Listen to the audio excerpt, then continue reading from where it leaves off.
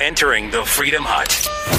The Democrat debate was last night. We're going to dive into just how crazy, how socialist, how left-wing things got today. Plus, the impeachment inquiry, or is it a probe, or is it a process? What the heck is going on with Pelosi and her gang of libs? That and more coming up on the Buck Sexton Show. This is the Buck Sexton Show, where the mission is to decode what really matters with actionable intelligence. One small step. Make no mistake. America, great. You're a great American again. The Buck Sexton Show begins. Former CIA analyst. Former member of the NYPD. He's a great guy. It is Buck Sexton. Now.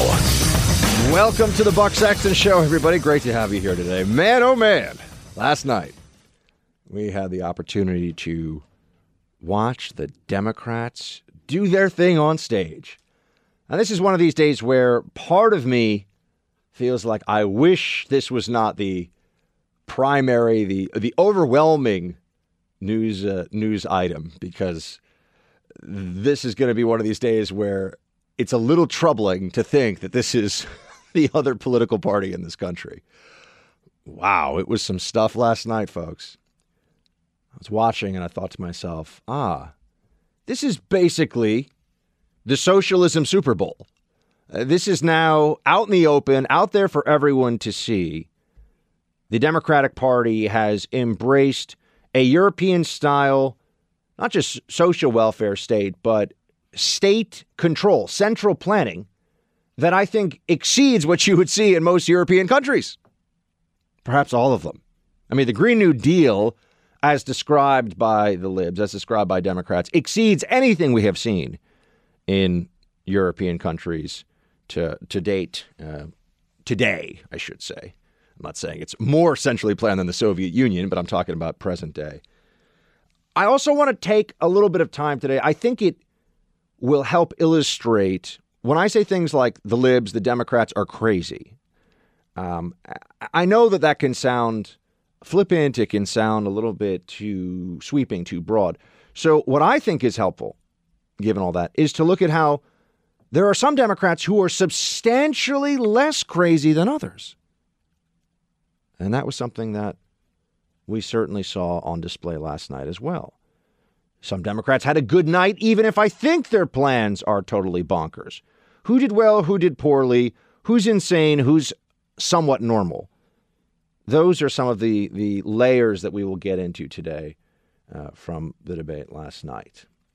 But first and foremost, let's just understand that the Democrats now, as a function of the overall message of the party, not based in what any one individual says, the Democrats embrace a full-on government takeover of your health care. Sure, some are saying a Medicare for all plan versus a just Medicare option. Guess what? The Medicare option most likely will turn into a Medicare for all plan. And I'll get into why that is. But it's just, it's the difference really last night with all these different candidates between the continued incrementalism of the progressives. Oh, we're not going to go that far. Just do this thing for us. Just do this thing. Let the government take control of this aspect of your life and that aspect of your life. Versus those who say, like Elizabeth Warren, well, we should be in charge of everything.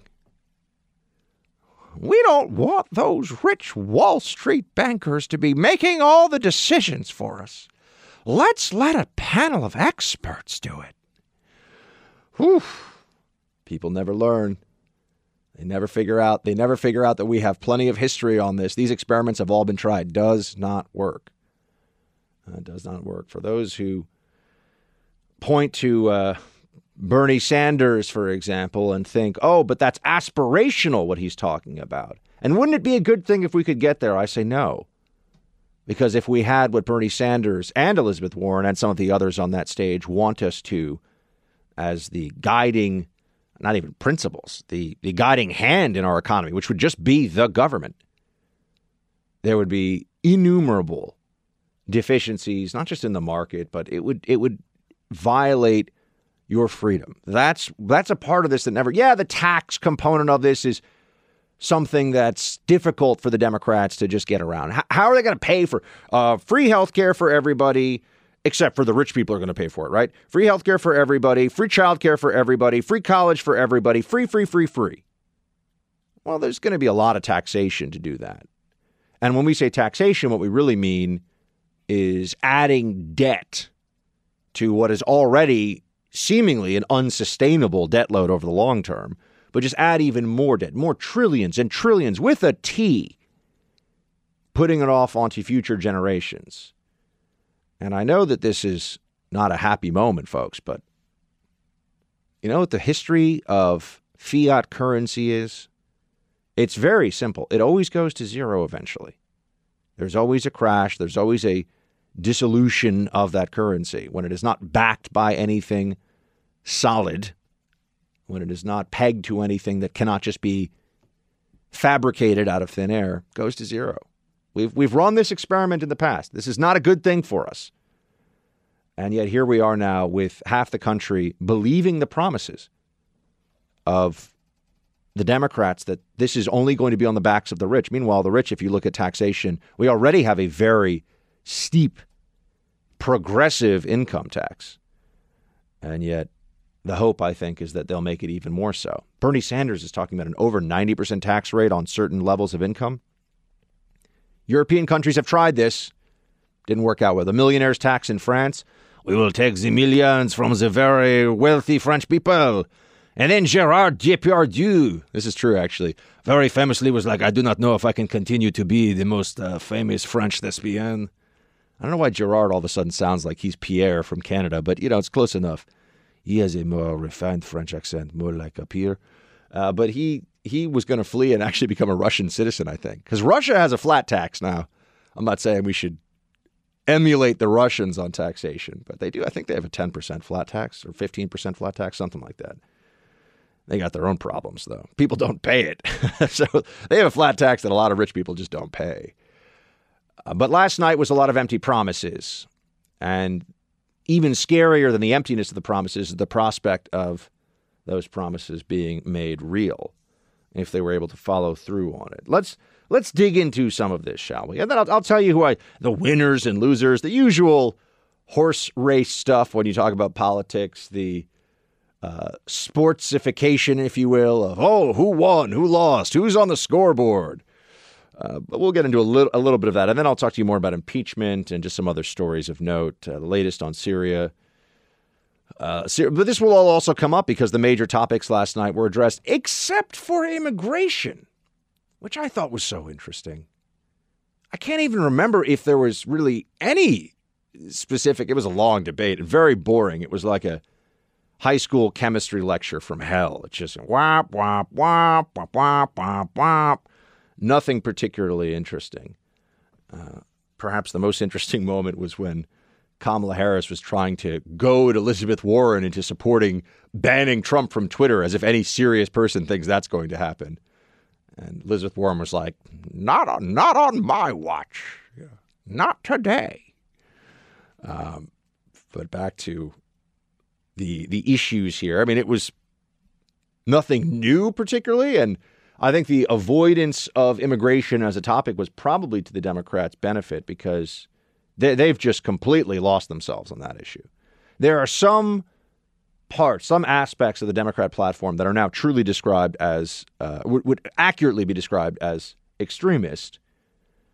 On abortion, for example, Tulsi Gabbard, who, and I'm going to try to tone down my pro-Tulsiism today just because she's far and away my favorite Democrat.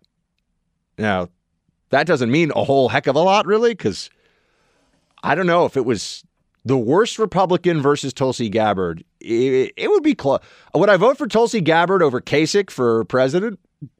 That's a tough question. Come back and ask me that one another day. But she's far and away my favorite. I'm going to try to temper that a little bit because I don't want to seem like I'm on Team Tulsi over here. Obviously, I think the Democrats are insane. I think their party has completely lost their minds. But on issues like abortion, immigration, they have fallen far out of anything that could be considered the mainstream. Forget about who's right and who's wrong, what the ethics are and all that for just a moment. The American people aren't with them on this stuff. They're not with them on open borders. They're not with them on third trimester abortion. And on some of these other areas, there was a clear incoherence. You had Mayor Pete, for example, with all these proclamations about how he wants us to get out of the Middle East, but not the way Trump is doing it. Okay, well, when are we ever really able to get out of the Middle East? When are we ever able to just pull the plug and say enough is enough? These are the questions the Democrats did not answer and need to answer. But let's dive into the biggest single policy agenda item, because it's the dream of Democratic socialists and continues to be so and has been for over 100 years in this country. Just socialists, how about that? Health care that the government pays for and controls. Health care is a human right. Medicare for all, which is not even an accurate description of what it would be. Let's dive into that, my friends. You have not specified how you're going to pay for the most expensive plan, Medicare for all. Will you raise taxes on the middle class to pay for it, yes or no? So I have made clear what my principles are here, and that is costs will go up for the wealthy and for big corporations, and for hardworking middle-class families, costs will go down. The way I see this is I have been out all around this country. I've done 140 town halls now, been to 27 states and Puerto Rico. Should have done 70,000 selfies, which must be the new measure of democracy. Senator Warren, to be clear, Senator Sanders acknowledges he's going to raise taxes on the middle class to pay for Medicare for all. You've endorsed his plan. Should you acknowledge it too? So the way I see this, it is about what kinds of costs middle-class families are going to face. So let me be clear on this. Costs will go up for the wealthy. They will go up for big corporations. And for middle-class families, they will go down. I will not sign a bill into law that does not lower costs for middle-class families. Your cost will go down. I will not sign a middle-class tax increase. Folks, numbers don't lie. You know how when you used to play sports in high school, I'm sure pretty much most, if not all of you did. I certainly did. And you wanted to really give a sick burn to the other side. If you wanted to diss them. No one says diss anymore, by the way. What happened to that? It's a great contraction of disrespect. Are you dissing me?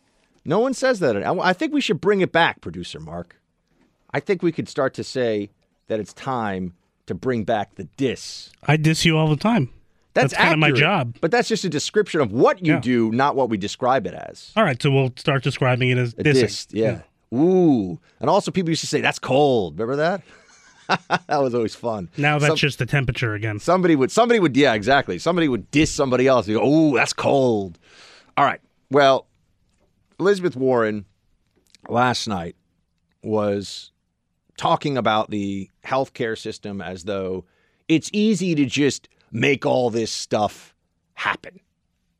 All you got to do is just, I was waiting for her to tell some probably false story. My daddy always told me about growing up, if you got two roosters in the barn and you take one rooster, you got an apple pie. It's like, I'm pretty sure your dad didn't tell her that, but, she likes to make stuff up. I'm just telling you, she likes to make stuff up.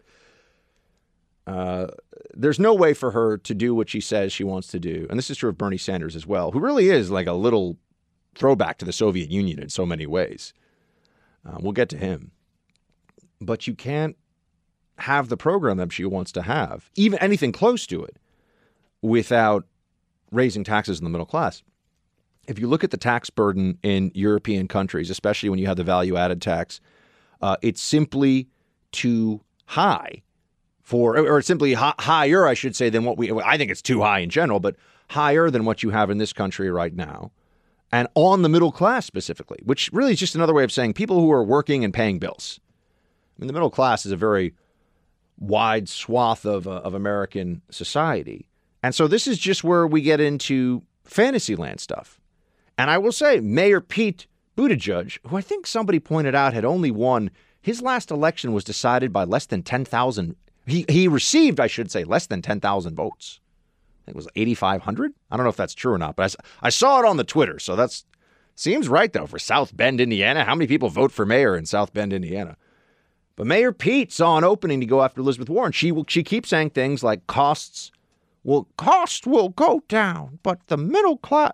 No, costs will go down is a dishonest way of describing what's really going to happen here, which is you're going to have a massive increase in government taxation. Play clip 9, my good man. Mayor Buttigieg, you say Senator Warren has been, quote, evasive about how she's going to pay for Medicare for all. What's your response? Well, we heard it tonight, a yes or no question that didn't get a yes or no answer. Look, this is why people here in the Midwest are so frustrated with Washington in general and Capitol Hill in particular. Your signature, Senator, is to have a plan for everything except this. No plan has been laid out to explain how a multi-trillion-dollar hole in this Medicare for All plan that Senator Warren is putting forward is supposed to get filled in. And the thing is, we really can deliver health care for every American and move forward with the boldest, biggest transformation since the inception of Medicare itself. But the way to do it without a giant multi-trillion-dollar hole and without having to avoid a yes or no question is Medicare for all who want it. We take a version of Medicare, we let you access it if you want to, and if you prefer to stay on your private plan, you can do that too. That is what most Americans want. Medicare for all who want it. Medicare for all who want it would be very expensive too. Medicare is a good health care plan that people pay into over the course of their lives, and it is something you can only access, as you know, when you reach a certain age, when you reach 65. And guess what? If people can get all the benefits of Medicare when they're 25, guess what they're going to do? They're going to want to be on that Medicare plan. But this is where supply and demand, Econ 101, the basics of how a society functions, cause problems. They can cover everybody. I could, right now, I've got a plan. I have a plan to cover the entirety of America without raising taxes on the middle class. So that's the Elizabeth Warren way. I have a plan. We could just say that the government could just pass a law. Everybody now has health insurance. You know what that doesn't handle? Well, how good is the insurance? How quickly can they see a doctor? What are the copays? What do they do when doctors don't take that insurance because it doesn't pay them enough? What do they do when the government people that are actually the actuarial? Well, there won't even be actuarials really because they'll just give everybody Medicare. But those who have to take out a spreadsheet and look at the costs of all this say, we can't afford this. Well, then you have rationing and you have shortages, which is what you've had in every country that's tried a similar approach to having the government run all of healthcare. Can we just be honest about what the costs would be and what the downside would be? No, Democrats can't be honest about it. And I appreciate Elizabeth's work. But again, the difference between a plan and a pipe dream is something that you can actually get done. And we can get this public option done, and we can take on the pharmaceutical companies and bring down the prices. But what really bothers me about this discussion, which we've had so many times, is that we don't talk about the things that I'm hearing about from regular Americans. That is long-term care. We are seeing, I once called it a silver tsunami, the aging, and then someone told me that was too negative, so I call it the silver surge. The aging of the population. We need to make it easier to get long-term care insurance and strengthen Medicaid. In this state, the state of Ohio, that has been hit by the opioid epidemic, we need to take on those pharma companies and make them pay for the addictions that they have caused and the people that they have killed. So that's Senator Klobuchar, and I got to tell you, I've made jokes on the show, and will continue to, about her being notoriously abusive to staff, which for a lady from the Midwest, wouldn't you always think she'd be like, oh gosh, I just made a bunch of cookies for everybody, and I just want to make sure you all got a good night's sleep. You know, I think she'd be really nice to her staff. Turns out the reports are that she was really nasty to her staff. But put that aside for a moment. She speaks about these issues sensibly. That doesn't mean correct. She's not correct necessarily in her diagnosis and what she would do about it, but she's dealing in some form of reality, which separates her out from these other Democratic candidates. So this is one of these moments where, yes, the Democrat debate last night was boring and crazy. But among the boring and crazy, Klobuchar, somebody who is dealing in reality. I disagree with some of her prescriptions. I disagree with some of her approach, to be sure. I certainly disagree with, and we'll get into all just the Trump hatred last night, which is a whole, really almost its own debate within the debate, just who could hate Trump the most. I wanted to start with the policy, though, because these are the things that are supposed to matter when you're talking about politics and politicians. But Klobuchar there discussing, long-term care. Yeah, the big drivers of costs are long-term care for an aging population, pharmaceutical companies, which are certainly there's a component of that is legislation based and all the lobbyists running around, and that's a real thing. Hospitals, which have no price transparency and all kinds of incentives in place to extract as much as possible from you, especially if you go to a hospital and you're not poor and you don't have insurance, they just find every way they can to try to take everything in your bank account. It's absurd. If you're poor, it's just, they write it off. If you go to an emergency room, if you don't have any money, they just write it off. But if you have assets, they try to come after you for everything they can. These are the things that are driving, and end-of-life care, right? These are the things that are driving the costs up. So how do you deal with this? Well, one of the problems that the Democrats keep running into is the history of government providing services, and even more specifically, the history of our government being able to bring down the cost of something is very clear. They can't do it. The government doesn't. What has brought down the cost of let's say fossil fuels, of oil, gas in the tank? Is it government mandates and regulation, or is it fracking and increases in technology and efficiency from the private sector? Just one example. Now, some of you are probably saying, but Buck, there you go. The regulations. Yeah, the regulations can play some role in usually adding costs to it. But it's not making it cheaper. The only way they can make it cheaper is through direct subsidies, and subsidies are just redistribution of wealth, which are really just socialism. Right? There is corporate socialism that goes on in this country. There are people that are able to convince the Congress that certain businesses need money to be competitive, and there's a national or strategic advantage to that. But the price is what I'm trying to say. The market sets the price.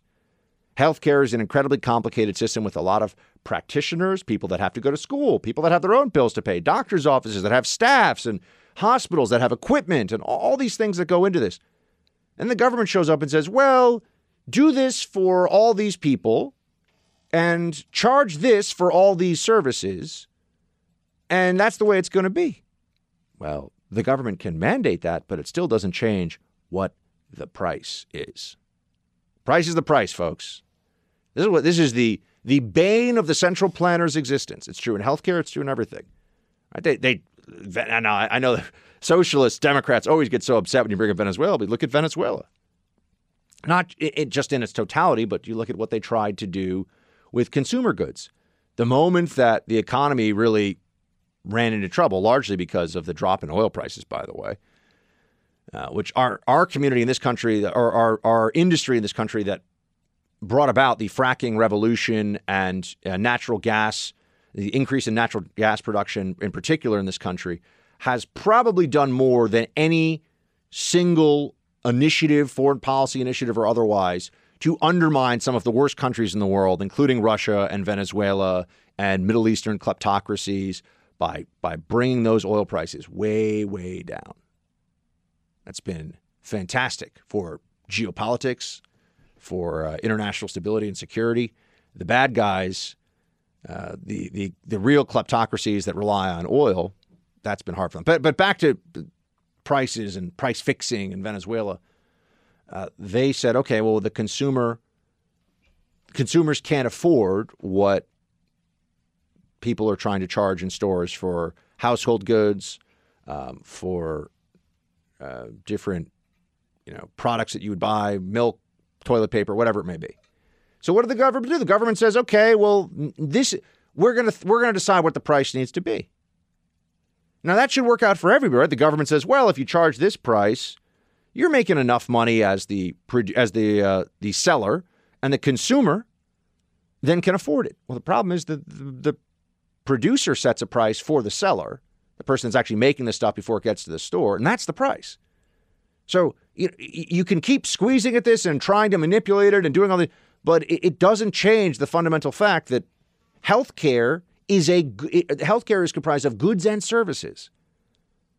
And the government can mandate that everybody is covered and that everybody's going to have all this wonderful stuff and it's all going to be, happy days, chocolate cupcakes, rainbows, and unicorns. But that's not what ends up happening. Sure, will there be some people that benefit? This is true of minimum wage. By the way, it's true of any number of policies. There are some people who will benefit from government intrusion in the marketplace. There'll be some people that, and these are the stories we'll hear. Oh my gosh, if it wasn't for my Obamacare plan, I would have been in a terrible spot with the disease that I have or whatever it may be. And it's good for that person. I understand that. But what about all the people who, because of the government intruding on the market, have to wait months before they can get a surgery? Perhaps they die waiting for the surgery. I mean, that doesn't get counted by the other side. Or people who have to go see a third-rate surgeon. You want to get scared? Forget about climate change. Oh, climate change is coming for us. This is for people that are having an existential crisis in their own lives. They just need something to latch onto. If you want to be scared about something that's real, look at how many people die from preventable infection in hospitals, essentially. It's bad stuff. You do not want to go to the practitioner matters. And anybody who's spent enough time around the medical system will tell you that, going to the doctor that's 100 miles away because that's the only one that your cut rate insurer will pay any component of the bill, that's not something you want to do. So what creates greater options? What creates greater efficiency? What rewards excellent care? The market. We do know, but this is fundamental. And I know that I'm getting into more of the philosophy now of healthcare, but Democrats they ignore all of this. You can cover as many people as you want. It doesn't mean that they're getting care. It doesn't mean they're getting good care. Medicaid, the biggest studies of Medicaid show that the health outcomes for people with Medicaid versus without it are effectively the same. Effectively the same. It doesn't really matter. We had a big study out of Oregon some years ago. It was the most comprehensive study they've ever done on Medicaid outcomes. So, and that's just healthcare welfare. That's just giving people free healthcare money or free healthcare. These things don't change. Doesn't matter how eloquent the speech that Mayor Pete or Warren or Kamala Harris Biden doesn't give eloquent speeches, but it doesn't matter what any of them say.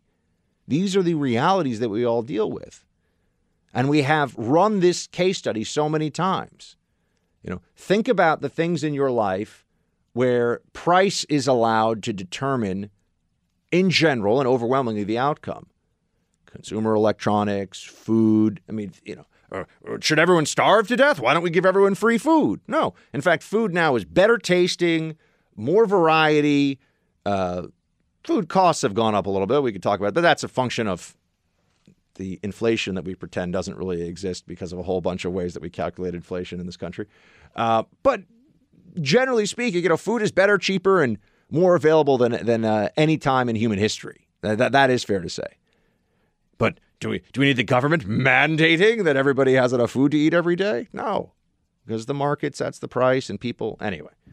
But we get into this basic economics argument with the left, and ultimately they view this. You see, socialism pretends to be scientific, but it's really an emotional and philosophical creed. Scientific socialism is actually what many of the earliest socialists used to call it, as though all the smart people who know things would agree with them. But the truth is that socialism is about what feels fair and feels right to people. Socialism is what drives the mentality that the price of bread should be about this because we say so, because that seems right. Doesn't matter what is true. It matters what feels good. Same is true with our healthcare system. I think our healthcare system needs overhaul in a whole bunch of areas. We need to deal with prescription drug pricing. We need price transparency. That's the single biggest thing. We need that across the healthcare system. What does this thing cost? Not let's hide the costs and then try to, lard other things into the procedure and get some from the government and get some from the healthcare company and get some from the consumer and all these games that are played. It just turns into this big black box and nobody can see what's inside. Enough of that. But unfortunately, they're going to tell us. Look, and Klobuchar recognized this in the debate. She's like, what Warren's talking about, it's just fantasy stuff. It doesn't work. It's not going to happen. What Bernie Sanders is discussing, eliminating private health insurance, Does anyone understand how expensive that would be? And then there's also let's be honest, there's a moral and philosophical argument of, so I just need to pay for, everybody else, no matter what they do, no matter what life choices they make, we all get the same health care now. And in fact, my earnings have to go to paying for other people's health care. I mean, I could be somebody who's very healthy, very conscientious, but if somebody else wants to, drink a fifth of Jim Beam before going skydiving 5 days a week while, smoking, a cigarette, vaping or whatever, and eating, 8 pounds of fried food a day, that cannot be factored into any of this. It's everyone gets the same. What does that start to sound like, by the way? What polity, what political entity? Everyone gets the same. Oh, that's right. The Soviet Union, where Bernie Sanders spent his honeymoon. I don't think Bernie's changed, folks.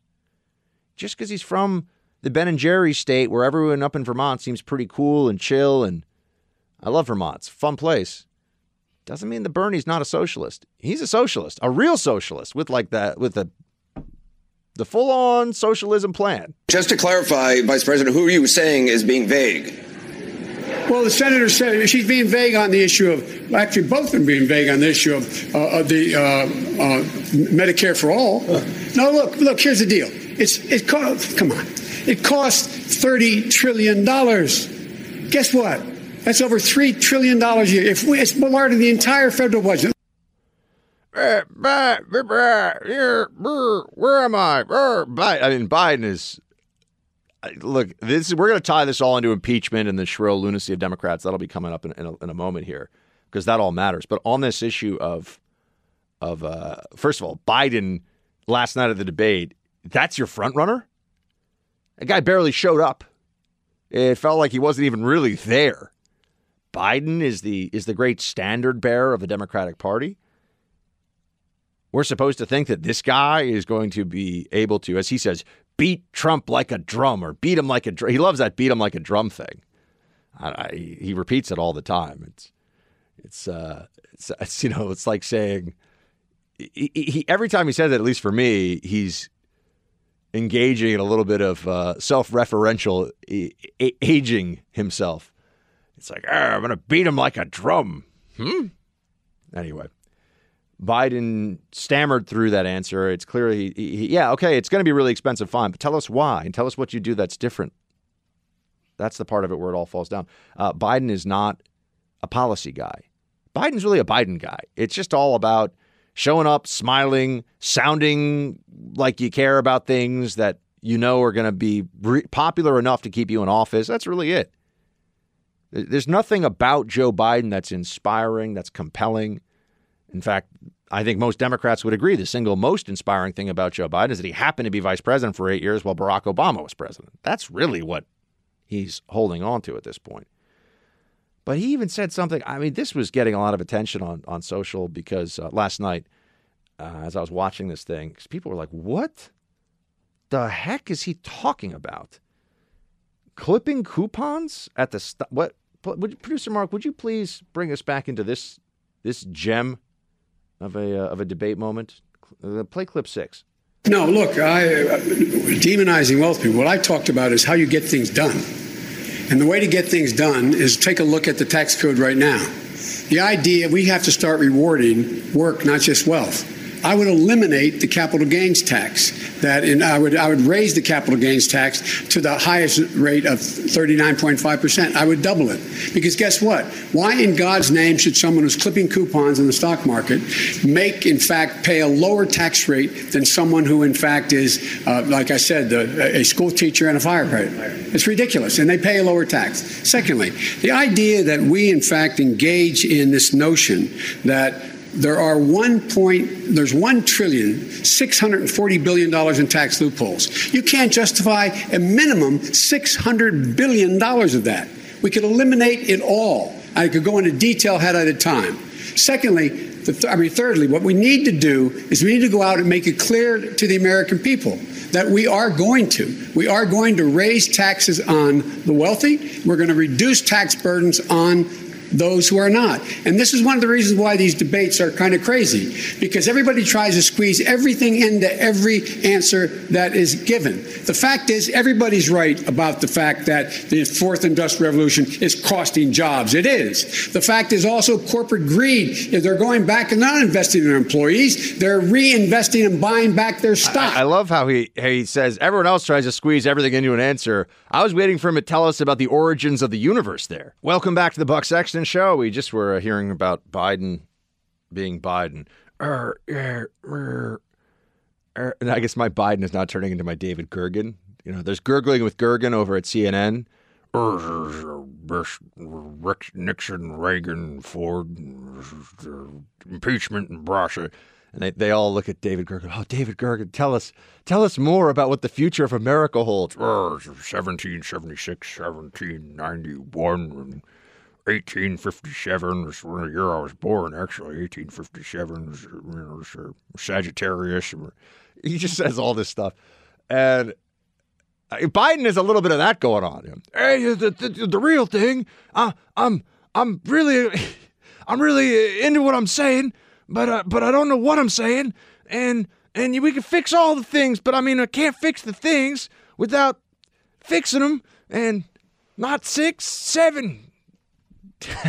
It's just, this is the Democrat frontrunner, Joe Biden, blue collar Joe. His son's not blue collar. His son's making $50K a month to not do anything. His son's making $50K a month to eat, breathe, and sleep wherever he chooses. But nonetheless, Biden's out there doing his thing. Oh wait, we gotta deal with this. We'll go back to policy. We gotta talk Syria. We gotta talk about guns. But so it's like, I don't want you to think that I want to take your guns, but like I'm totally going to take your guns. So let's just take a moment though. This is because the Hunter Biden thing. We knew that's why Hunter Biden gave his interview, did an interview with a friendly, of course, over, what was it, ABC. I can never keep all these places straight. And here's how it went when Joe was asked about his son at the debate last night. Play clip 4, please.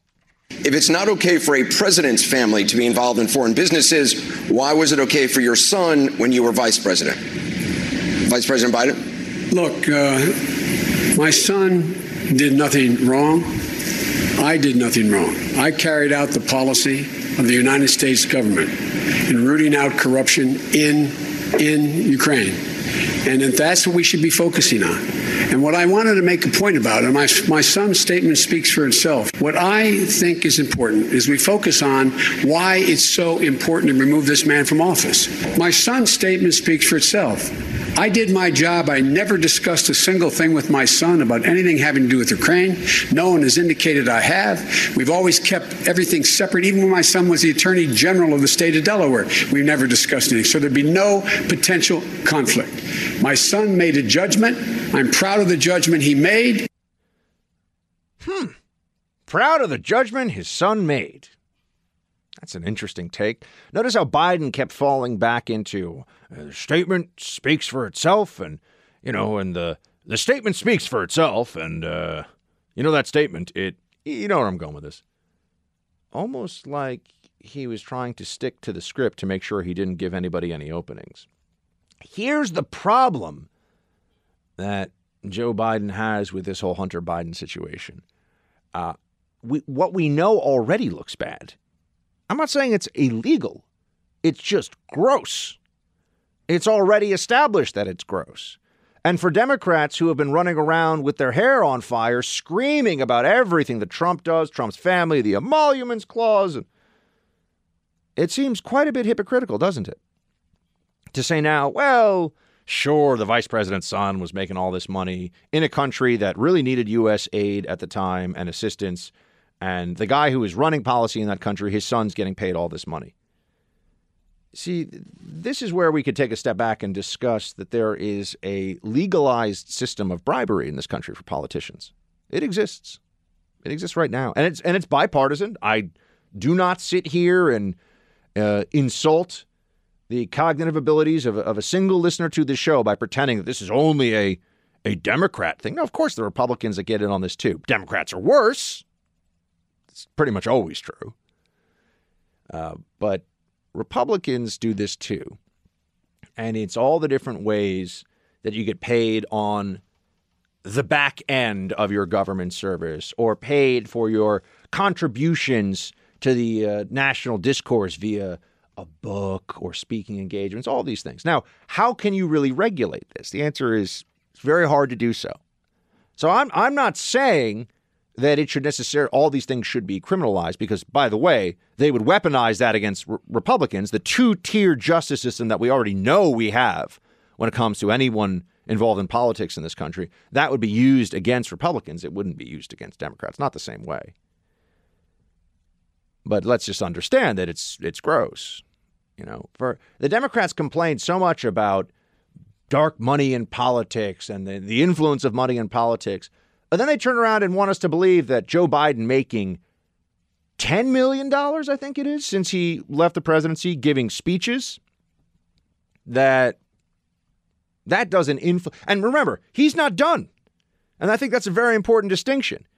If you're a politician and you've been in office and you're out, and there's no reasonable expectation that you're going to run or be in political power anytime soon, all right, it's America. I'm a capitalist free country. People want to pay you way too much money for a speech. That's up to them. But if you're about to run for president and everybody knows that, this is just legalized bribery. And I would need someone to explain to me how the future Mrs. Sexton, when she, my future wife, whoever that may be, when she runs for office and I decide to become a world-class finger painter, world-class, how it is that people with business in front of my imaginary powerful wife wouldn't be able to say, pay me $1 million per finger painting on the theory that I'm just really good at that painting. Now, I know it sounds like a silly example, but this is what Hillary and Clinton and Bill were doing. This is what Joe Biden did. This is what his sons do. Stay away from the quid pro quo, but there's huge amounts of money involved here from people who think you owe them a favor. And there are plenty of ways to deliver on those favors without anyone having to actually give a wink, a nod, and write anything down. None of that. So there's a lot of corruption of the process, corruption of our political process that's right out there in the open. And that's what the Biden thing gets to. I did mention Beto. I want to get to Syria. I got to get to Tulsi Gabbard, and we got a lot of stuff to discuss here today, my friends. And the entire news media, because they're all obsessed with politics, they're just going to do the debate all day. I mean, there's very little breaking news that's going to happen today. There's very little, knock on wood, I shouldn't say that. I think I knocked on wood once before on the show, and somebody's like, that's a pagan ritual or something. I was like, is it really? Or it's it's a super pagan superstition? I don't know why one would, I don't know where the knocking on the wood comes from, but hopefully there won't be, by the time you listen to this, there won't be some huge news story that breaks. But back to Beto O'Rourke and guns. So Beto is still running for president, and I'm not even sure Beto knows why he is running for president, because, he's not going to win, and his brand, I think, is actually even more damaged, even though he was born, as he said, to do this. This is when Beto was asked specifically about his plan for confiscation of firearms and whether or not he respects the Second Amendment. Here's what Beto says. Here's where he goes. Play 7, please. People who don't give up their weapons and follow the law. Just to follow up, your expectations aside, your website says you will find people who don't give up their weapons. That doesn't take those weapons off the street. So to be clear, exactly how are you going to take away weapons from people who do not want to give them up and you don't know where they are? If someone does not turn in an AR-15 or an AK-47, one of these weapons of war, or brings it out in public and brandishes it in an attempt to intimidate, as we saw when we were at Kent State recently, then that weapon will be taken from them. If they persist, there will be other consequences from law enforcement. But the expectation is that Americans will follow the law. I believe in this country. I believe in my fellow Americans. I believe that they will do the right thing. Thank you. What Beto is saying here, and I'm not doing but in other words, what you're saying, what he is establishing in his own words, but what he's establishing as the future under a Beto O'Rourke presidency, which is like never going to happen, but is if you don't want to give up your Second Amendment rights, and if you don't want to give up lawfully purchased firearms as somebody who has never broken any firearms law and certainly never broken any serious laws that would prevent you from having a firearm. If you're a lawful gun owner, Beto O'Rourke is willing to say, comply or we will make a criminal of you. We will send law enforcement after you. We will tell people that they either hand in their weapons or they could go to prison. Now, Democrats have been pretending for as long as I've been an adult that this is not what they want. Now we have a Democrat candidate on the stage very clearly telling us that that is exactly what they want. And the moment that you concede on assault rifles, so-called assault rifles, please, I appreciate it. I know there's so many people in this audience that know a tremendous amount about firearms, but I don't know what else. Semi-automatic rifles? Is that what you want me to say? But it's not all semi-automatic rifles. It's just the scary-looking ones. Anyway. So I use the term because this is the term. If we come up with a better term, that sounds fine for me. But once they take the rifles and that confiscation starts to happen, then people will probably, and the Democrats, the left, will turn around and say, glad we've established how to do this. But the real gun violence problem is from handguns. And then they're going to come for your handguns too. They have to. Because there's no rational basis to take semi-automatic rifles away from you and not take handguns away from you when over 95%, 97% of the violence from guns of any kind is handguns. So the 1-2 punch is quite obvious there. First, it can start with the rifles, and then once they've done this mass confiscation. Now, I'm sure there's also a sense out there right now, good luck with that. And even Anderson Cooper had a moment of keeping it real there. He's like, you don't even know who has the guns, which is true. Which is also why universal background checks are so important to the left. They are putting in place the pieces for a national gun registry and for the very process of forced confiscation of firearms on penalty of imprisonment. That is what is being discussed in this Democrat debate. It's not an exaggeration. I'm not misconstruing the words. They are talking about taking your guns and sending you to prison if you don't do it. And very few people on that side, I didn't see anybody say, whoa, that's crazy. So even if they don't go along with it, they're not saying they would stop it either.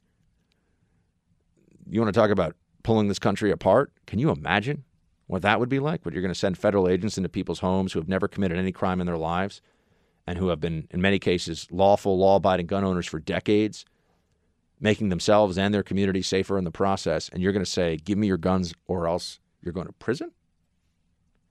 How is that going to work out for this country? Well, I also want to talk to you about Tulsi and Syria. The slaughter of the Kurds being done by Turkey is yet another negative consequence of the regime change war that we've been waging in Syria. Donald Trump has the blood of the Kurds on his hand, but so do many of the politicians in our country from both parties who have supported this ongoing regime change war in Syria that started in 2011, along with many in the mainstream media who have been championing and cheerleading this regime change war. Not only that, but New York Times and CNN have also smeared veterans like myself for calling for an end to this regime change war. Just 2 days ago, the New York Times put out an article saying that I'm a Russian asset and an Assad apologist and all these different smears. This morning, a CNN commentator said on national television that I'm an asset of Russia. Completely despicable.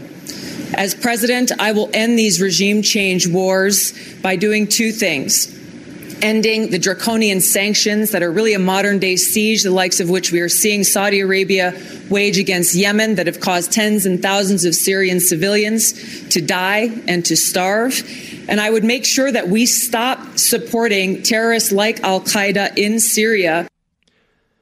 Tulsi going after CNN and the New York Times was my favorite part of last night, I have to tell you. And you know that she is, of the Democrats on the stage, she is my favorite.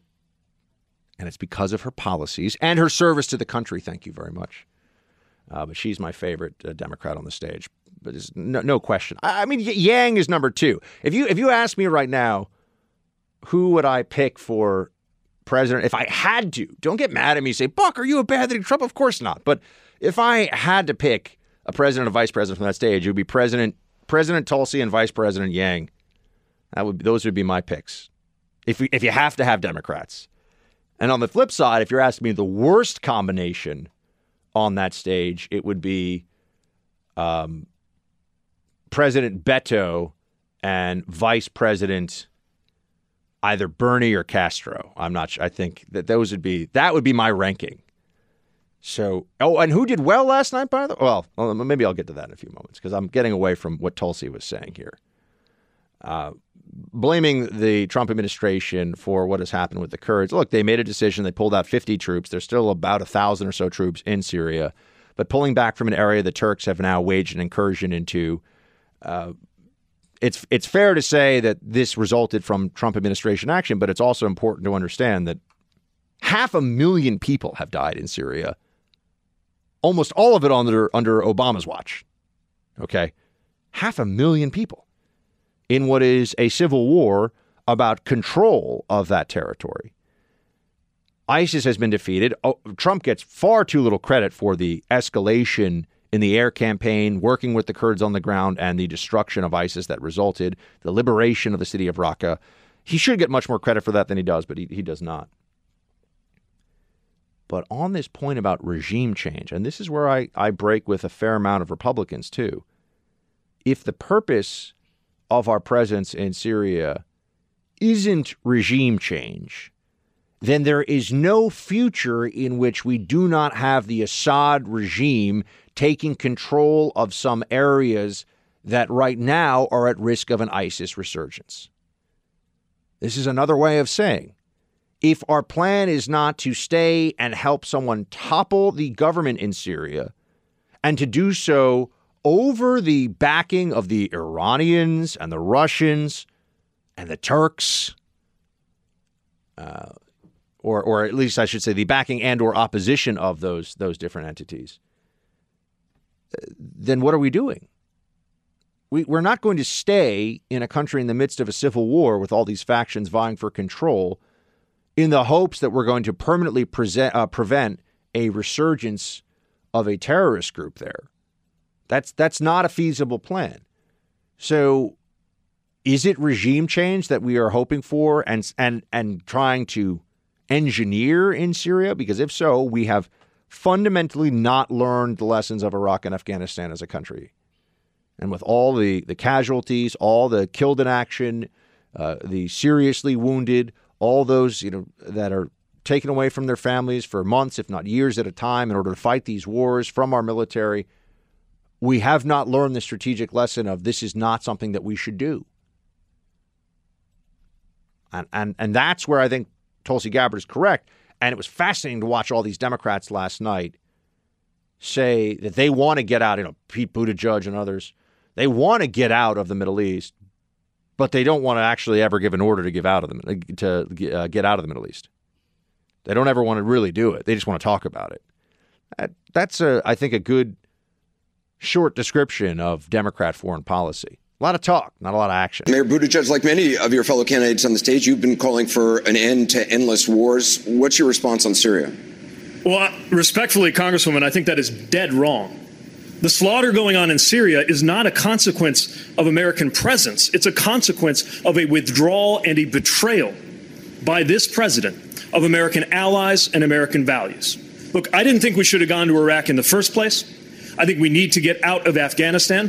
But it's also the case that a small number of specialized special operations forces and intelligence capabilities were the only thing that stood between that part of Syria and what we're seeing now, which is the beginning of a genocide and the resurgence of ISIS. Meanwhile, soldiers in the field are reporting that for the first time they feel ashamed of what their country has done. We saw the spectacle, the horrifying sight of a woman with the lifeless body of her child in her arms asking what the hell happened to American leadership. And when I was deployed, I knew one of the things keeping me safe was the fact that the flag on my shoulder represented a country known to keep its word. And our allies knew it, and our enemies knew it. Thank you, Mayor. You take that away, you are taking away what makes America America. Thank you, Mayor. It makes our troops and the world a much more dangerous place. Find me a war that America has fought, Mayor Pete, and I will find you people that eventually in that foreign country were left in a very unfavorable position, allies that had to fight it out on their own. Just go down the list. Whole countries, millions of people condemned to fanatical regimes to continue to live under them. Find me a war. I'll give you the... Look what happened in Vietnam. Look what happened in the Korean War. Look what happened in the first Persian Gulf War. Oh, yeah. Didn't work out so well for the Kurds or the Shia Muslims in the South then, did it? Now you could say, Buck, are you justifying all this? I'm not justifying. I'm just saying this is reality. We can't stay forever and say that everything is going to be okay and do all of the necessary fighting and dying for other countries. We can't do it. We don't want to do it. It's not our place to do it. And to say that the slaughter that's going on, I mean, first of all this, the hysteria around what's going on in northern Syria isn't bad. Yeah, it's bad. I've been into the Syrian refugee camps. I've looked into the eyes of people who have lost their whole families, who have watched loved ones gunned down by either jihadists or Assad thugs or both. So I'm well aware of the pain and misery. This has been going on for now 7, 8 years. You have over 500,000 people dead. And all of a sudden, the media acts like a huge war just started and genocide just happened. I mean, there's been mass atrocities. Chemical weapons have been used. Obama didn't do anything about the red line. You want to talk about keeping your word? What about that? The President of the United States said, if you cross this line, Assad, if you use chemical weapons, we will rain fire and fury down upon you. And then Assad did, and nothing happened. What do you think happened after that? The Assad regime felt like, okay, well, we don't have to worry about the international community and the United States or anybody else doing anything to really stop us, so we'll do whatever we want now. How many people died as a result of that? How much blood is on Obama's hands because of his unwillingness for political reasons to enforce the red line in Syria? Did you ever hear anybody who took the position that Barack Obama is responsible for dead bodies, specifically personally responsible for dead bodies in Syria? I mean, you might have heard some people say it, but you definitely didn't hear any Democrats. You definitely didn't hear any mainstream media outlets making that claim. And we should ask why. And we should ask, why is it that the events of the last few days, which as a percentage of casualties in Syria are a fraction of what has actually happened, tiny fraction of what has actually happened there, is getting more outrage from the media and more outrage from a lot of Republicans than anything that happened over the course of a horrific civil war that the Obama administration simply had no idea how to, never mind how to handle it, they just kept making it worse. We were arming jihadist groups in Syria. That happened. Under the Obama administration, that happened. We could sit around and say, oh, but they were trying to work with the anti-Assad resistance. And okay, yeah, but we were arming jihadist groups. The Pentagon's program to build a fighting force that we could count on of Sunni Arabs in Syria is one of the great debacles you could ever read about. I think they spent $500 million and had a total of 3 fighters who were combat ready by the end of it, who didn't defect to Jabhat al-Nusra or the equivalent of what is Al-Qaeda in Syria, who didn't join the Islamic State, give all their weapons, or just join them and fight with them. It was a handful of guys, based on the reporting back then when it was all going on. Hundreds of millions of dollars. That was the Obama administration. Calling for a political solution. I heard more Democrats saying that last night. We need a political solution to Syria. Yeah, what's that going to look like? Assad in charge or Assad not in charge? There's only 2 options here. It's binary. Does anyone really think that there is a future in which Assad goes, yeah, you know what? I fought the most vicious and bloody civil war in quite some time, but I've decided that, maybe I should allow for democracy now and the rights of the people to flourish and all the rest of that. No one thinks that's going to happen. But the way that they're criticizing this president on Syria, given what his predecessor handed him and what has really gone on in Syria, just goes to show you there's no There's no intellectual integrity, no intellectual honesty when it comes to foreign policy criticism. It's all just used now as a weapon, a bludgeoning instrument against the Trump administration. That is what they do.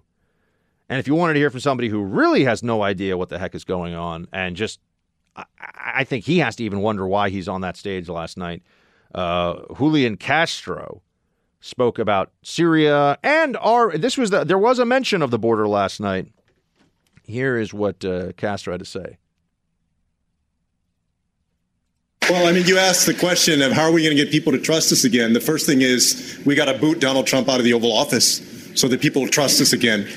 I also want people to think the folks this week that saw those images of ISIS prisoners running free, to think about how absurd it is that this president is caging kids on the border and effectively letting ISIS prisoners run free.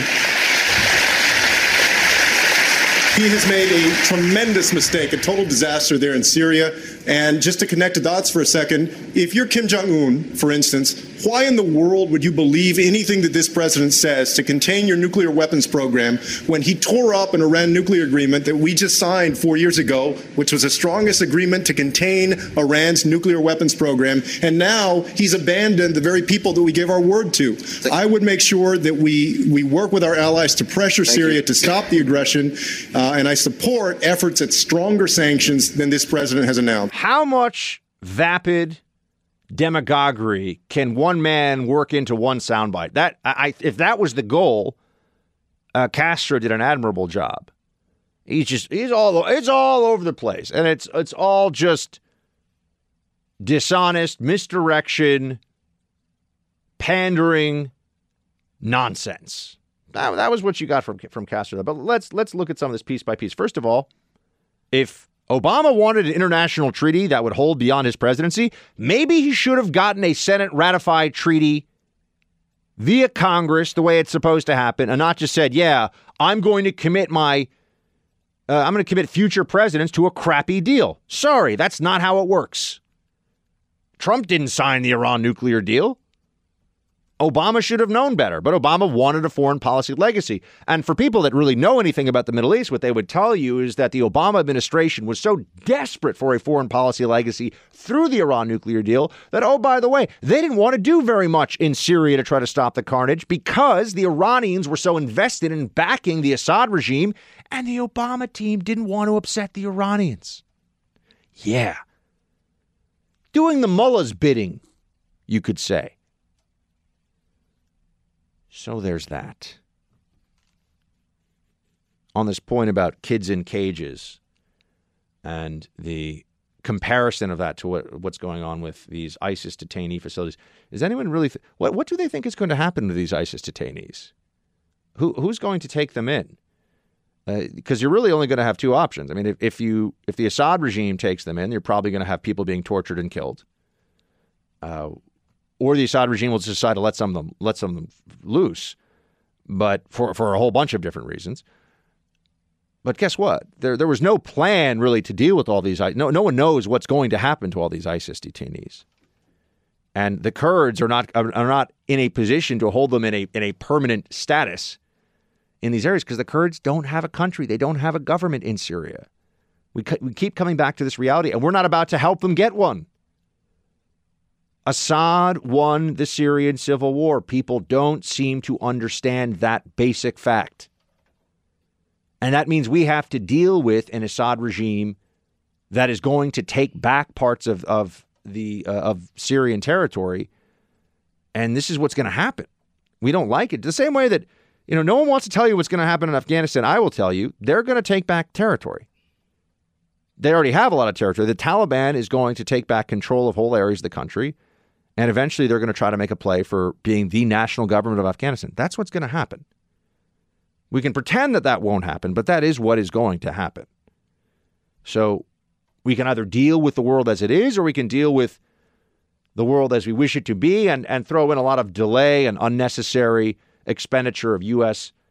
military personnel in the process. And if the removal of 50 Special Forces soldiers from one part of Syria causes a genocide and a mass calamity, we really think that leaving the 50 there for eternity is going to stop all that stuff from happening? I don't think so, friends. People have not thought this thing through very much, other than just Trump is awful. They hate Trump. He's the worst. He's so hateful, which we need to just transition into that. This is a part of the Democrat debate that it was overwhelming. It's like they don't live in the United States, where we have no major wars currently being fought. We have an economy that is booming at levels that are so fantastic. The biggest problem we have is that we have people who believe this can't continue. We must be heading for a recession because this can't continue. And this isn't year 1 of Trump's presidency. We're going into year 4 here pretty soon. And that's where we are in the economy. Can it stay this good?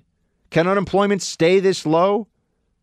Those are our fears. And the Democrats make it sound like we're living in some Mad Max dystopia where, tens of millions of people have no health care, no access to health care. People can't pay their bills and it's all terrible and horrible. And no, that's not reality. But if you really think that the single most important factor in life is whether Trump is president or not, because you just hate Trump so much, well, then I guess it is a bad time, because not only is Trump president, looks like he may stay the president for quite some time. You had to watch last night's debate and think to yourself, if you watched it, or you can just listen to me talk about it, and you think to yourself, it all makes sense now. They know that they can't rely on the electoral process to defeat Trump. Not with this clown car of candidates that they put forward. The reason that they have this in case of emergency, this backup plan, this plan B of impeachment / some legalistic offensive via Congress against the president in an election year, is because they know that the American people have to look at these, the ones who are at least open-minded about who they're going to vote for, not the hard left that think the world's going to end in 12 years. Democrats could tell those people anything and they'd believe it and they'd vote for any Democrat. But independents, undecideds, persuadable voters, they have to look at this Democrat field and think, these people are just unserious. These people are not worthy of a transfer of power through our election process. I think I'm going to stay with what's working right now. Democrats are terrified about that. And that's also why think about the repudiation of the political establishment that came from Trump's first election victory. And now, how exactly would Democrats describe, or how would they feel about things if there was a further repudiation of the political establishment, the elites, through a Trump and really a ratification of Trump's 2016 election with a re-election? They would melt down. I mean, it would be like the Wicked Witch of the West when water is thrown on her. I mean, they would just melt. The libs would melt. I talked about it yesterday. I tweeted out a couple of responses to people not understanding, my knowledge of where it came from my brain and for me learning from the situation. I'm talking about it now, and I won't talk about it again because I'll be cheating my teammates by continuing to harp on something that won't benefit us, trying to win a championship, because that's what we're here for. We're not politicians. I think it's a huge political thing, but we are leaders, and we can step up at times. But there's times where I'm not saying in this particular instance, but if you don't feel like you should speak upon things, you shouldn't have to. We don't know the landscape of the situation. If a week would have went by and then the tweet would have happened, it's easy to say, but we have no idea. So. It was a challenging trip for all of us that was in China, and if you were not there, then you just can't relate. It shouldn't be that challenging, Mr. LeBron James. You don't have to weigh in on anything political, but if you're going to weigh in on politics a lot, as LeBron James and other NBA superstars do, if you're going to have very clear political opinions that you use your platform as a professional athlete to share on a whole bunch of issues, and then you choose to call out somebody else in the NBA who speaks out on an issue that is very politically contentious and very important, people are going to criticize that, or they're going to be able to criticize that if they disagree with you. It's really not that complicated. LeBron seems to think that I think for LeBron, really, this is the first time that he's ever experienced speaking out on an issue and having anything happen other than his brand expand and his endorsements become even more lucrative. And the people that he views as his main fans and supporters thinking that what LeBron said was fantastic. It was pretty widespread. Oh my gosh, did he really just throw Maury under the bus for speaking out in favor of the protesters in Hong Kong? How could he do that? And now today, he didn't really apologize. He didn't walk it back. He certainly didn't speak out in favor of the Hong Kongers who want basic human rights and basic human freedom. Instead, he decided to just say, it's been hard for us. It was a little self-pitying, a little pathetic, actually.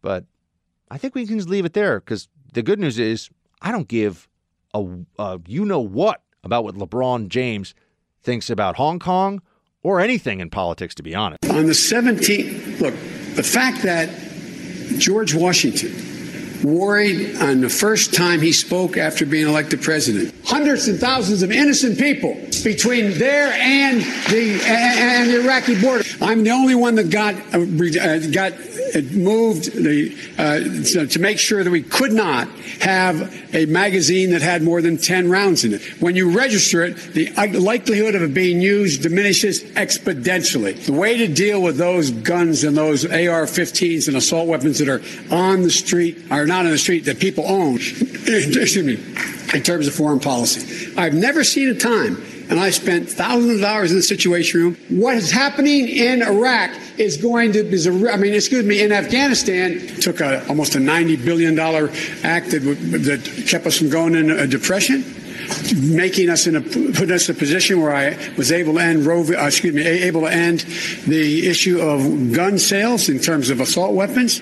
Well, the senator said she's being vague on the issue of, actually both of them being vague on the issue of the Medicare for all. Became very close friends with my wife, Jill. Visited our home. He was there with his children. So for God's sake, get up. Get up and remember, this is the United States of America. There's nothing we've been unable to do when we decide we're going to do it. Your Democrat frontrunner, everybody. Joe Biden. He's the answer. Joe Biden. Afghanistan, Iraq is exponentially.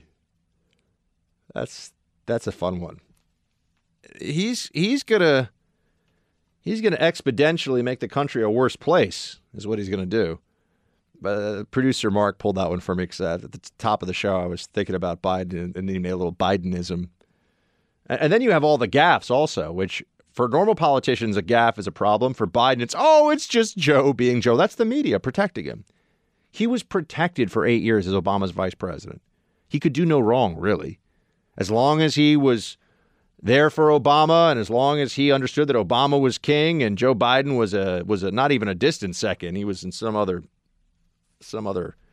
universe, then the media just completely had him protected because they were protecting Obama. So there was no real. That's also why all the stuff about Ukraine and Hunter Biden didn't cause bigger issues at the time. Who cares about that? He's Obama's vice president. Anyway, I know that I wanted to move on past some of, but there were a couple of last minute kind of grab bag items from the debate that I wanted to get to before we talk more specifically about impeachment. And we didn't hear from Yang, and I think that Yang is one of the least annoying of the Democrats. The problem he has with the universal basic income, though, and this is just a little bit of, I read the books about these things. Universal basic income is not supposed to be in addition to a welfare state. It's supposed to be in place of a welfare state. And from what I understand, Yang just wants to give people money and keep all the other social programs in place. No, that's not how this is supposed to work. That's why even some libertarians, for example, say just forget about SNAP, Supplemental Nutritional Assistance Program, food stamps. Forget about Section 8 vouchers, welfare housing, and forget about all these different things, and just give people a check, or give them a check every month, and let them do what they want with their money, but that's what they're getting every month. That's what universal basic income is supposed to do for people. There's not supposed to be any more safety net, at least in the original incarnation of universal basic income. That's the way that it was presented. But you see, the problem with the basic income is that it becomes a less basic thing when people want to add more to it. And then, as I mentioned to you, I think it was yesterday, 51% of the population decides the other 49% has to give them more money, which is not a good thing. And direct payments, not just in a welfare program, which will have to have a bureaucracy that administers it. But here's what Yang said, because there was some discussion about the wealth tax. And here is what Amy Klobuchar said about this. Because, you had Tom Steyer, the billionaire, there last night. He wants to get... Here's a billionaire who bought his way into politics to tell us all to get money out of politics and be scared of climate change. He wants a wealth tax. Amy Klobuchar had this to say about it. Play 14. But I want to give a reality check here to Elizabeth, because no one on this stage wants to protect billionaires. Not even the billionaire wants to protect billionaires. We just have different approaches. Your idea is not the only idea. And when I look at this, I think about Donald Trump, the guy that after that tax bill passed, went to Mar-a-Lago, got together with his cronies and said, guess what? You guys all got a lot richer. That was the one time in his presidency he told the truth. So we have different ways. I would repeal significant portions of that tax bill that help the rich, including what he did with the corporate tax rate, including what he did on international taxation. You add it all up, you got a lot of money that, one, helps pay for that child care, protects that dignity of work, make sure we have decent retirement, and make sure that our kids can go to good schools. She had a good night, folks, for a Democrat. I'm just going to say it. And I think that any smart Democrat who wins would think very long and hard about Klobuchar as a VP to help with the Midwest. It depends on who it is, of course.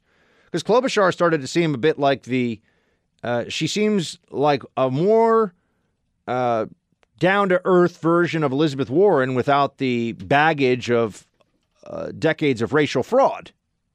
So that's pretty good stuff, I think, for Klobuchar. Even if she does eat a salad with a comb sometimes. That was what was reported. I'm just telling you what was reported.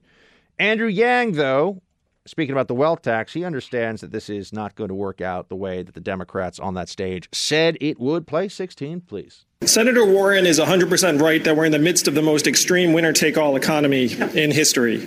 And a wealth tax makes a lot of sense in principle. The problem is that it's been tried in Germany, France, Denmark, Sweden, and all those countries ended up repealing it because it had massive implementation problems and did not generate the revenue that they'd projected. If we can't learn from the failed experiences of other countries, what can we learn from? We should not be looking to other countries' mistakes. Instead, we should look at what Germany, France, Denmark, and Sweden still have, which is a value-added tax. If we give the American people a tiny slice of every Amazon sale, every Google search, every robot truck mile, every Facebook ad, we can generate hundreds of billions of dollars and then put it into our hands because we know best how to use it. He was on the right track, and then he just took the truck into a tree. He's right about wealth tax in all these countries. I mentioned it with France at the start of the show. But then he says, but let's just create all these taxes that will create a massive slush fund because we know what to do with the money. No, we don't. You know what to do with your money. Individuals in charge of spending their own dollars, which is really just a representation of their own value and time, the value created and time spent on things. That is what is efficient. That is what builds wealth, and not just for an individual, but for an economy overall. The government is not good at spending your money. You would be better at spending your money than the government. This is the disconnect, the philosophical, fundamental disconnect that we have from the other side. And so Yang gets some things right and then takes the wrong lessons from it and goes very much in the wrong direction. Oh, there's one other thing I wanted to mention, that the Peter Hamby, I'd never heard of this guy before. He was on Snapchat. He asked Mayor Pete Buttigieg about the Dave Chappelle special, which I have recently been telling you all about.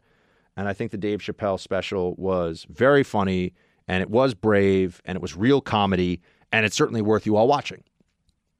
And I knew as soon as you watch it, you know exactly what he's getting in trouble for, which is you are not allowed in America today, unless you are LGBTQ, and even then you're running risks.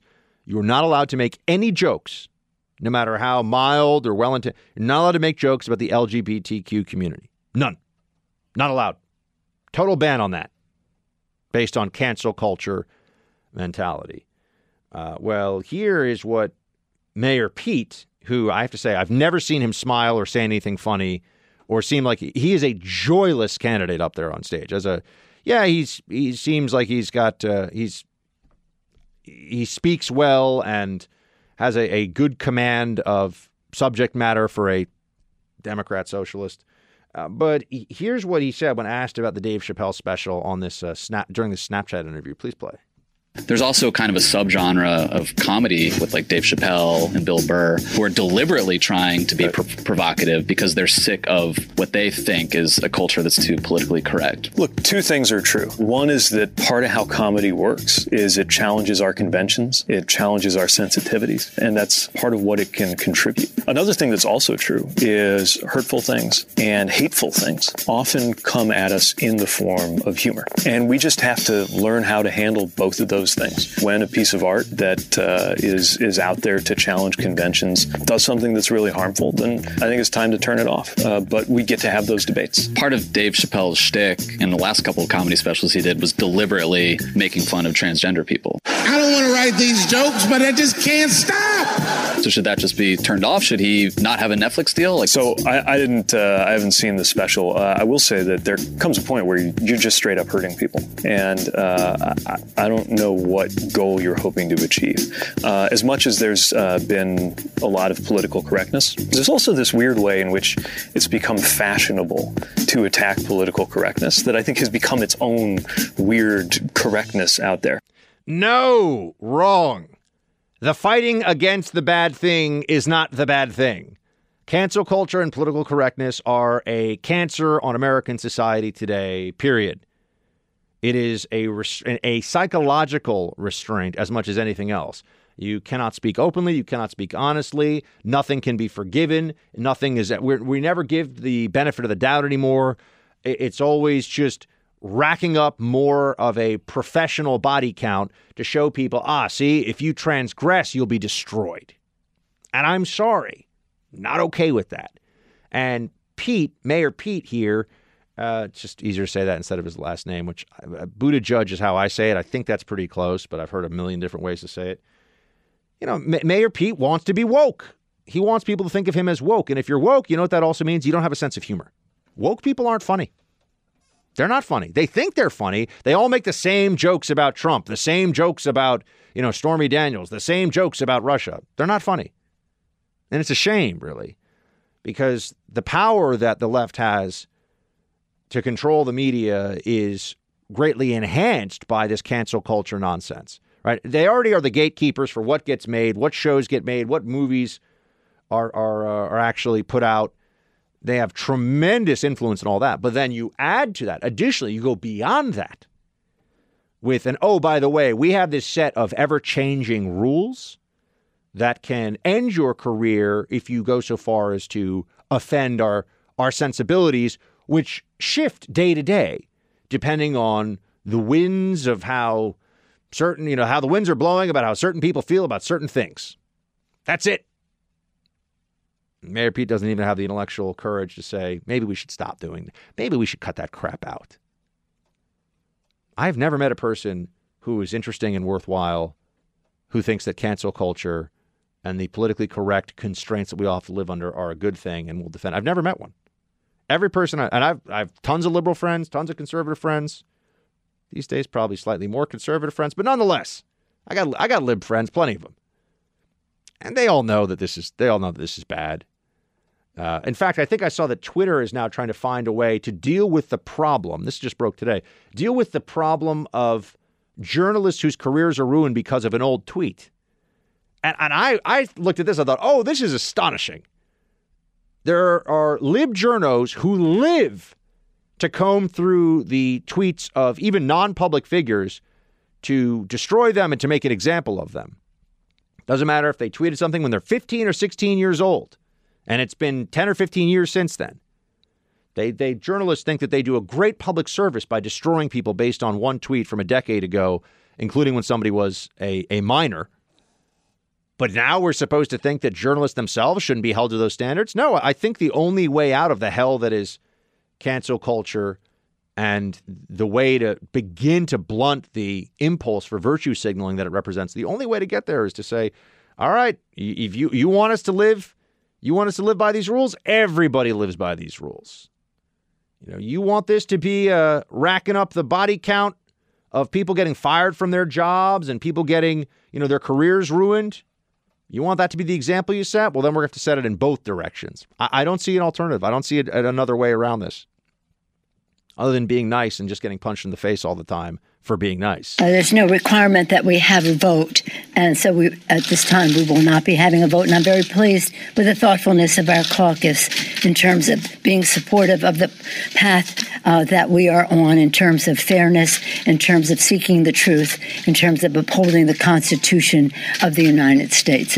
This is about the most consequential process the House of Representatives could possibly engage in.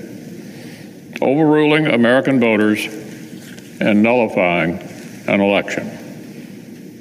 Surely, any such process must be conducted with the utmost fairness and transparency. It must be held to the most exacting of standards.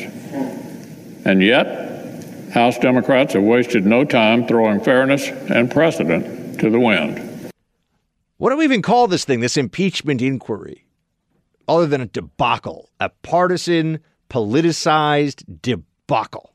It is what it is. Does anyone really think that that's not, Trump is the worst ever? I heard some Democrats last night in the debates talk about the Mueller report. The Mueller report was so bad that they didn't impeach him over that. They had to conjure up something else just in time. Oh, that's right. Right when they wanted something, they managed to find something. Well, as we all know, the whistleblower, there was collusion behind the scenes with Adam Schiff. This was a hit. There are people now who are coming forward from within the federal bureaucracy who hate Trump, which is most of the federal bureaucracy, I can tell you. And this whole thing is just such a sham. It really is such a sham. And yet we're being told that we're supposed to take this as necessary. Not even that this is acceptable, that it's necessary to protect our democracy. So Pelosi says that we will not have there's no requirement that we have a vote, so this time we will not be having a vote. She's just making this whole thing up as she goes along. They're just trying to do what they can, trying to maneuver, use leaks from closed-door testimony, have their allies in the media run with certain stories. But you know what? I totally understand why. The Democrat candidates that they're putting forward aren't going to get it done. And their worst fear is that there is a free and fair election without the encumbrances of some impeachment process or whatever, or without the stain of impeachment on the president, and that Donald Trump will win 4 more years in office. That is their worst fear. I mean, they worry about that more than nuclear war with North Korea. They feel like anything that they have to do to stop Donald Trump from being president is acceptable. And when you see those Democrats last night on that stage, there's just objectively speaking, there has to be a moment with these Democrats where all of a sudden it hits them, oh my gosh, we might have 5 more years of Trump in the Oval Office. How do we, and I think they've been worried about this for a while, but I believe that it's really now settling in. That's the reality that they're facing. That's why this impeachment nonsense is going on. Team Buck, it's time for roll call.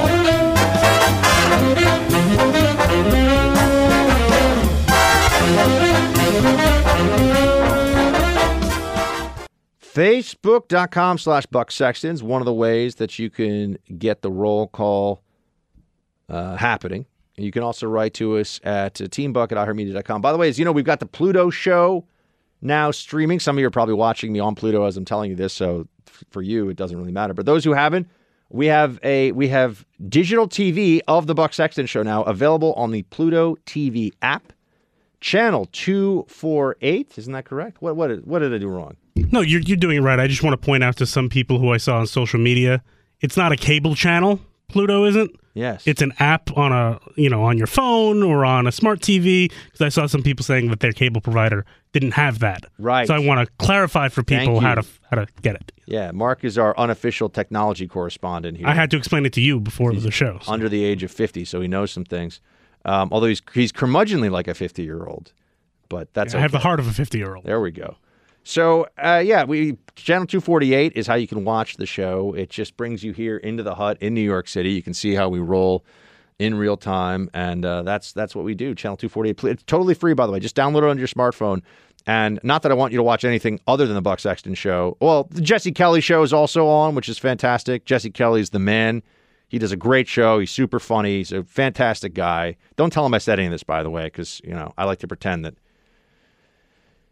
I wouldn't say these things, but of course I do. And Jesse's the best, all 6'11" of him. And you should definitely watch that show too. So we'll have more shows that'll be joining the lineup pretty soon, but Channel 248 on the Pluto TV app. And just turn it on. I mean, we'll be running the shows, those two shows, pretty much on a loop, I think. So it's easy for you to catch them. And just tune in when you can. And also the podcast numbers. We really appreciate that they are going up because more and more of you are hearing about the show and telling people about the show. And it is early enough that you can listen to it now at a minimum in drive time, if not before then. So now I'm hoping that you make this and you tell other people that really spreading the word is the most important thing, because if you're listening, you already know about the show. But I'm hoping you will tell others that the Buck Sexton Show is what they should be listening to for their daily download about all of the things that are going on. All right, let us get to it. Hold on one second here.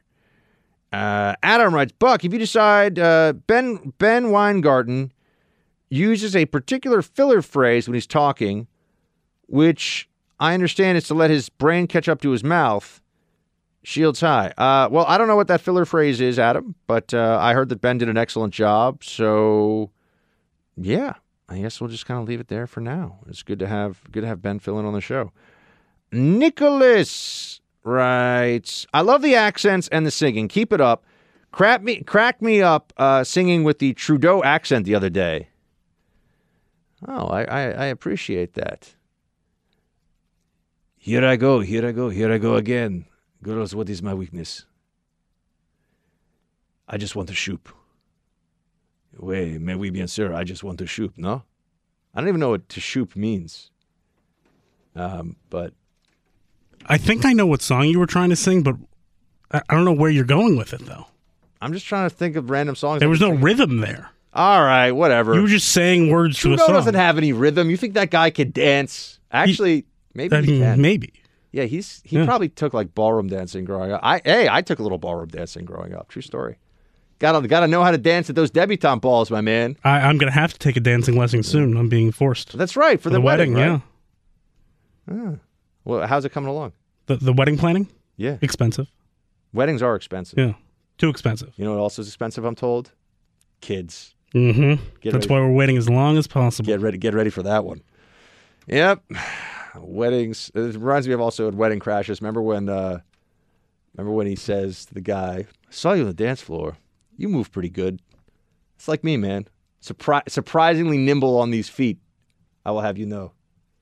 Thanks to the... Good to know. Yeah. Well, now that we have a camera in here, you can dance also. So people can see. Don't give me any ideas. That could definitely happen. But the Trudeau accent will be coming back. Even though it's ridiculous, it doesn't even sound like Trudeau. But my Elizabeth Warren, that's the one I really want to nail that accent. Because, wow, could you imagine 4 years, maybe 8 years of Elizabeth Warren talking about how my daddy told me Wall Street bankers are crooks. It's like, did your dad really tell you that? Oh, man. She's such a phony, I almost respect it. You know, she's kind of in that category of Frank, I think his name is Frank Abagnale, right? The guy from Catch Me If You Can, where he's such a talented fraud that you go, wow, that guy's really good at fraud. Let's see. Kristen writes, yes, please sing the holiday songs with your voices. That was hilarious. Well, Kristen, I think we know what we may have to do as part of a special, maybe a special segment as we get closer into the holidays. Chestnuts roasting over an open fire. Sleigh bells ringing in the snow. Do I get any say here as the one who has added all of this? The people have spoken, sir. Lovely. Yeah, that's right. Here we go. Frank writes, how does one quit the CIA? Isn't it like trying to quit the mob? No, Frank, you can quit. I left. I left on very good terms with the folks at Langley, but I left. You have a lifetime secrecy agreement, so that's a real thing, and you have to respect that. But no, other than that, you can leave the CIA. I wish I had a cooler answer for you, but yep. Jeremy writes, Buckman, which is technically my name. So nice to hear Tulsi Gabbard at the debate lay the smackdown on CNN and the New York Times for calling her a Russian stooge. Nobody should mess with the spirit of aloha. Shields high, Jeremy. Dude, I'm telling you, man, I like Tulsi. I don't know what to say. Some Republicans just want to hate all Democrats. I do not find her hateful at all. I think she's wrong on some policy, but I think she's pretty cool. And this reminds me of a lot of people I'm friends with. They're wrong on policy, but they're still cool. They're smart. They're good people. So, I think it has nothing to do with, the whole surfer, she's a 37-year-old unmarried female thing. By the way, some of you, whenever I get called out on this, I'm like, come on. The Buckster, these considerations don't even factor into my thinking. I mean, it's kind of cool that she surfs, but whatever. We don't have to get into that. Uh-oh.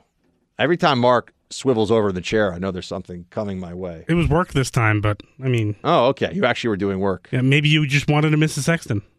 There we go. Would Buck Sexton marry a Democrat? Wow, that's a question for I know. Ages. That's a thinker. Mm-hmm. We'll get back to that one. A little stumped on that one, folks. Not sure that I have an answer. Sean, Freedom Hut board member, self-described. I appreciate that, man. Also known as Original Saturday Squad. Hello, Buck. Speaking of Hunter Biden and how much he was getting paid for being on that board, what was the average pay of the other members of the board? Curious. Sean, you raised an interesting question, my friend. I don't know what the answer is to that. And I would be a bit curious myself. I'd want to know what the other board, because if Hunter Biden was making $50K and they were all making $5, wouldn't that also just further solidify the basic concept here, which is that Hunter Biden was a non-quid pro quo bribe to influence the thinking of people in the government, not just Biden, about how they would deal with Burisma? Wouldn't that help?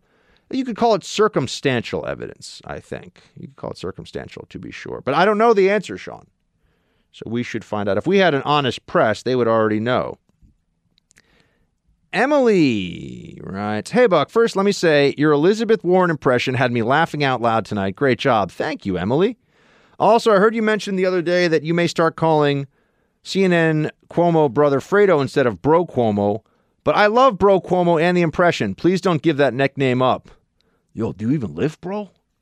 Bro Cuomo, it's like, yeah, I take a little creatine, lift all day, go on CNN, lie in order to propagate liberal ideology, and then threaten to throw strangers downstairs if they say something I don't like in reference to a movie from The Godfather from back in the day. Do you even lift, bro? I do. Huh. Does creatine help? I don't know. I've always thought they put it in like iced tea drinks. So how much can it really help? I don't know. I mean, I eat a lot of protein, but it's fun though. Whenever we have any kind of a fitness discussion on air here, there's always a few wise guys in the audience who are like, I'm just training for my natural bodybuilding championship. Thought I'd show you this picture of how to get it done at the gym. And I'm just like, I did not ask for this. No. This was not requested. Yeah. Thank you, sir. Excuse me, sir. The shirtless selfie was never requested. I lift to stay healthy. I don't lift to show off. Yeah, it's good for the heart. Exactly. Yeah, it's good for the heart. Good for the mind too. By the way. But Emily continues on. My 6-year-old listens to the car sometimes and knows how much I like your show. The other day while we were watching football, he randomly asked, "Which team does Buck like?" I couldn't give him an answer, So although you are not a huge sports fan, do you have a favorite NFL team? Absolutely love your show and amazing insight. Shields high. Emily, thank you for the very, very kind message today. Yeah, I mean, by family obligation, I'm a Giants fan. And I also am not enough of a masochist to be a Jets fan. You're probably are you a Jets? No, Mets? I'm a Giants fan. Are you a Giants fan? Yeah. All right. We can still be friends. I'm curious if you could even name one player on the Giants right now. Nah. Really? Eli Manning. I mean, he's not the starting quarterback anymore. I don't know if you're aware. Did not know that. Wow. Yeah. He is on the team, though. Got benched. So, there we go. How's the other guy doing then? I mean, he's a rookie. He's doing all right. The Giants aren't very good this year. What's the record? 2-4. Oh, that's not. Yeah, no. Where are the Jets? The Jets are 1-4, but their quarterback was out for most of the season. Okay. Yeah. No, I don't know anything. This is like a long time ago. Someone asked me. No, it wasn't that long ago. Maybe 10 years ago. I tried to play it cool. Like, yeah, I like the Yankees. And they're like, who's your favorite player? I was like, Don Mattingly. And the guy was like, he retired 15 years ago. Yeah, maybe more. Yeah. So yeah. You know, they're in the American League Championship Series right now, right? No idea. Wow. Yeah. I don't. I have to devote all this. This massive cranium. Sure. I have to devote it to making sure that I tell the folks what's going on. All right, that's fair. I'll give you that. Yeah. That plus, got to drink a little mezcal sometimes and let it rip. Let's see. Craig. Buck, I appreciate your comments on the Syrian situation to be refreshing. 99% of Americans have never served in the U.S. military. 71% of young people today are not even qualified to serve. I have no concept of what it is like to be in a situation where you can be ordered to stand on the wrong end of a rifle. Thank you for your service and having such an honest assessment of the Kurdish, Syrian, Turkish situation. Testudo, Buck. Well, thank you, sir. I'm trying to give you guys the best assessment I can of what I think is happening in Syria. It is very complicated. I mean, I don't pretend that this is not a difficult issue. And anyone who tells you that it is not complicated does not know what the heck they are talking about. So you can always keep that in mind. That is absolutely the case. But we'll see. I think that Trump, in time, will be viewed. Remember, decision-making is often just about, go or no go. The implementation of it is always going to be imperfect when you're talking about a conflict on the ground in a place like Syria. But the basic idea that Trump has here of we are not going to continue this war, I think it's the right one. And people who say it's not a war, it's a training mission, and it's such a small footprint and everything else, okay, well, if it's such a small footprint, it's such a small training mission, how can it matter that much? Why is it so necessary? So I think that people are... Look, the national security establishment in this country still very much believes that the U.S. military is the instrument to fix all problems all over the world. It's just a question of, how much they can convince us to do that at any given time. I feel differently about it.